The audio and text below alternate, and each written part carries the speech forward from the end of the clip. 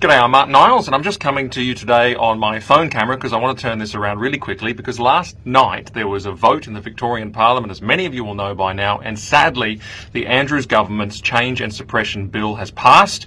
It will become law. Now quickly I want to say just recap what this is about for those who haven't been following or who are located around different geographical areas.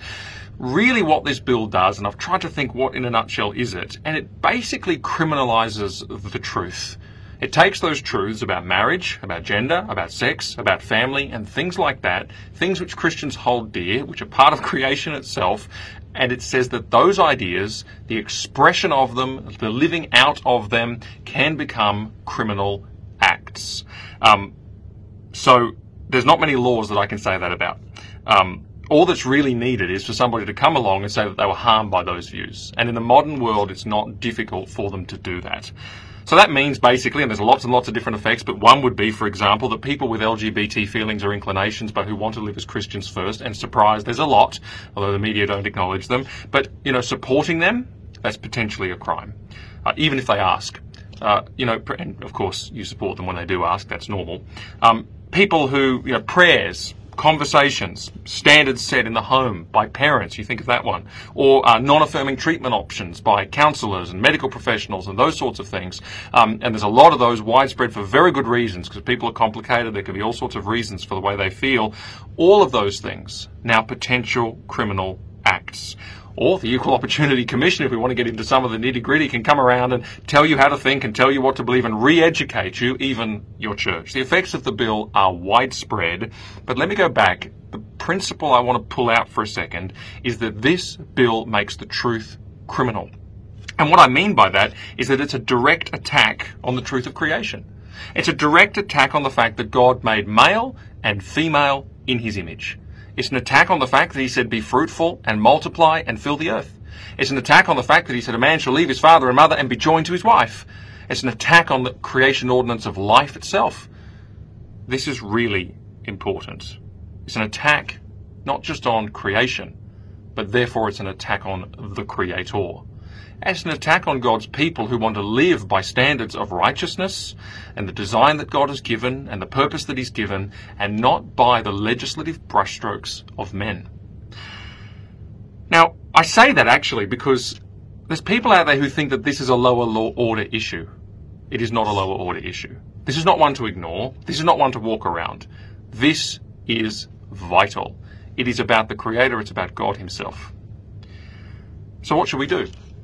That's the question. A lot of people want to know, and we need to answer this because I think it's not a question we've answered well in recent times, as things have gotten a little teeny weeny bit harder to do the right thing, and particularly in the schooling environment, particularly in the Christian home, etc., particularly in terms of some of the things we're allowed to say and not to say.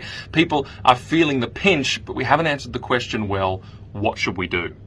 And the answer in this particular case is extremely simple because the law is so clear. You think of the apostles, and this is one of my favourite stories, where they had their Equal Opportunity Commission moment. They went into the Sanhedrin, it was called, and they were told, you need to stop speaking in certain ways about the truth and about the gospel itself.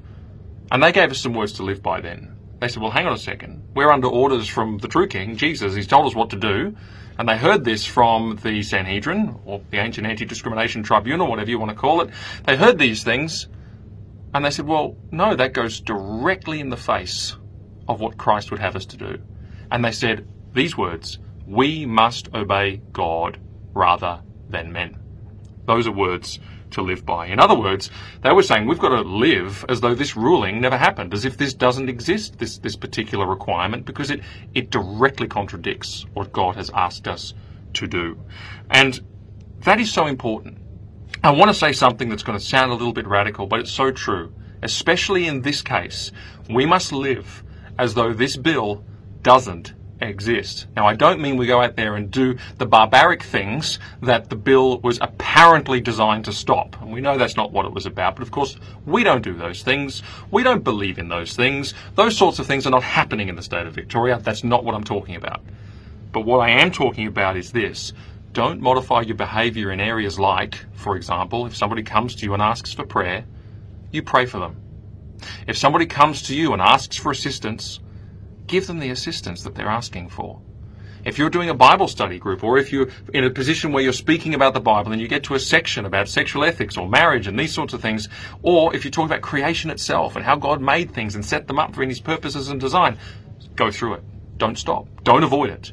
In fact, preach it, speak about it, as if only God were watching. If your child has gender dysphoria or same-sex attraction, treat them with the same love that Christ would have you to treat them with.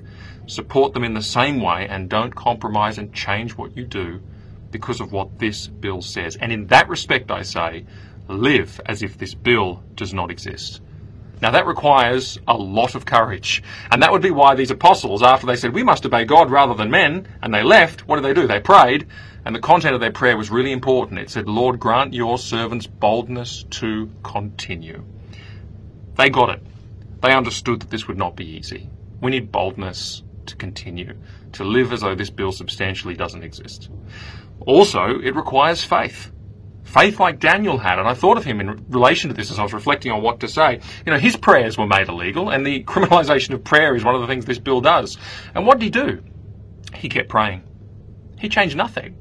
In fact, to the extent that the place where he preferred to pray happened to be visible from the window, so people who hated him could look in and see him doing it and get him into trouble.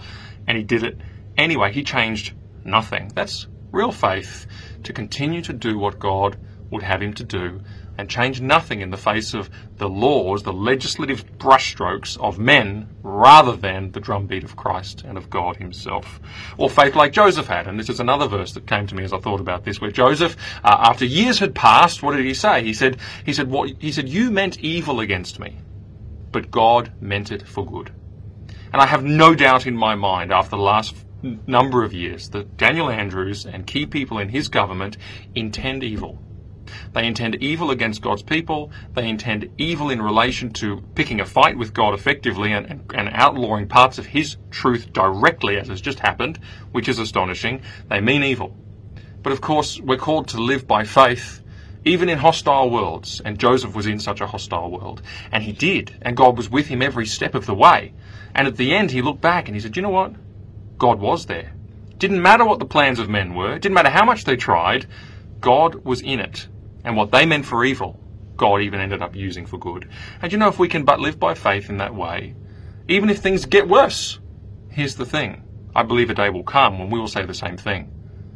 That actually what was meant for evil, and this is meant for evil, mark my words, God will use ultimately for good when we live by faith. God is still in control, see? And that is so important for us to recognise. And I want to make this point quickly, especially for my generation. It may well be that the comfortable life of ease and success is no longer our calling, or is not our calling at all in this one. In fact, it's never been our primary calling. But it may be that serving God costs you a lot more than maybe it cost your parents or your grandparents, although it cost them things, no doubt.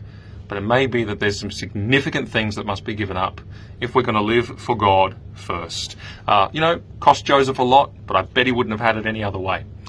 Same with Daniel and so forth. And so it's worth bearing that in mind. Times are changing, and we must recalibrate and say we must obey God rather than men. We're not going to live by lies, but we're going to live by righteousness. But I want to say this, and I couldn't possibly do this video without finishing just to say, yes, that's the lesson I want to give, but I also want to say thank you. I want to say thank you to the thousands, and there was many thousands of you, who rang your politicians, who emailed your politicians, who rallied on the steps of Parliament, who did all of these things. But most exciting for me is the hundreds and hundreds of church leaders who publicly put their name to protests against this, to say this is not right. I mean, that was truly exciting for me to see. And look, I could whinge that it was late and all the rest of it, but no, actually in hindsight I'm grateful, because that marks a significant change over the last few years to have so many so active and so enthusiastic. And I want to thank politicians as well. There are certain key ones in the upper house that deserve our thanks. 2 Liberal Party MPs who crossed the floor to vote against it. Can you imagine? Only 2 out of the Liberal Party. What's happening? But this was Bernie Finn, and it was Bev MacArthur. 2 tremendous, 2 people who took a tremendous stand.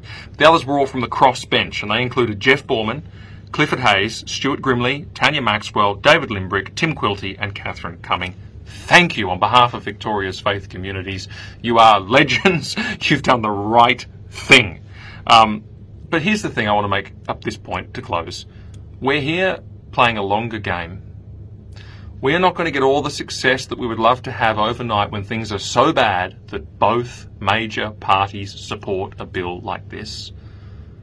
Things are not going to change in an evening, in a week, in a month. We're here for the long game. And as a one-off campaign, this was an absolute rip snorter. This was incredible. And more people perhaps than many of you realise noticed. And they really noticed that something was going on here. Something a little unprecedented. And they've got a weather eye on Victoria's faith communities to see whether this will continue. Because if it does continue, and if it grows as I pray and trust it will, and as ACL will put our absolute full energy into making sure it happens, that it grows and gets stronger, things won't stay the same.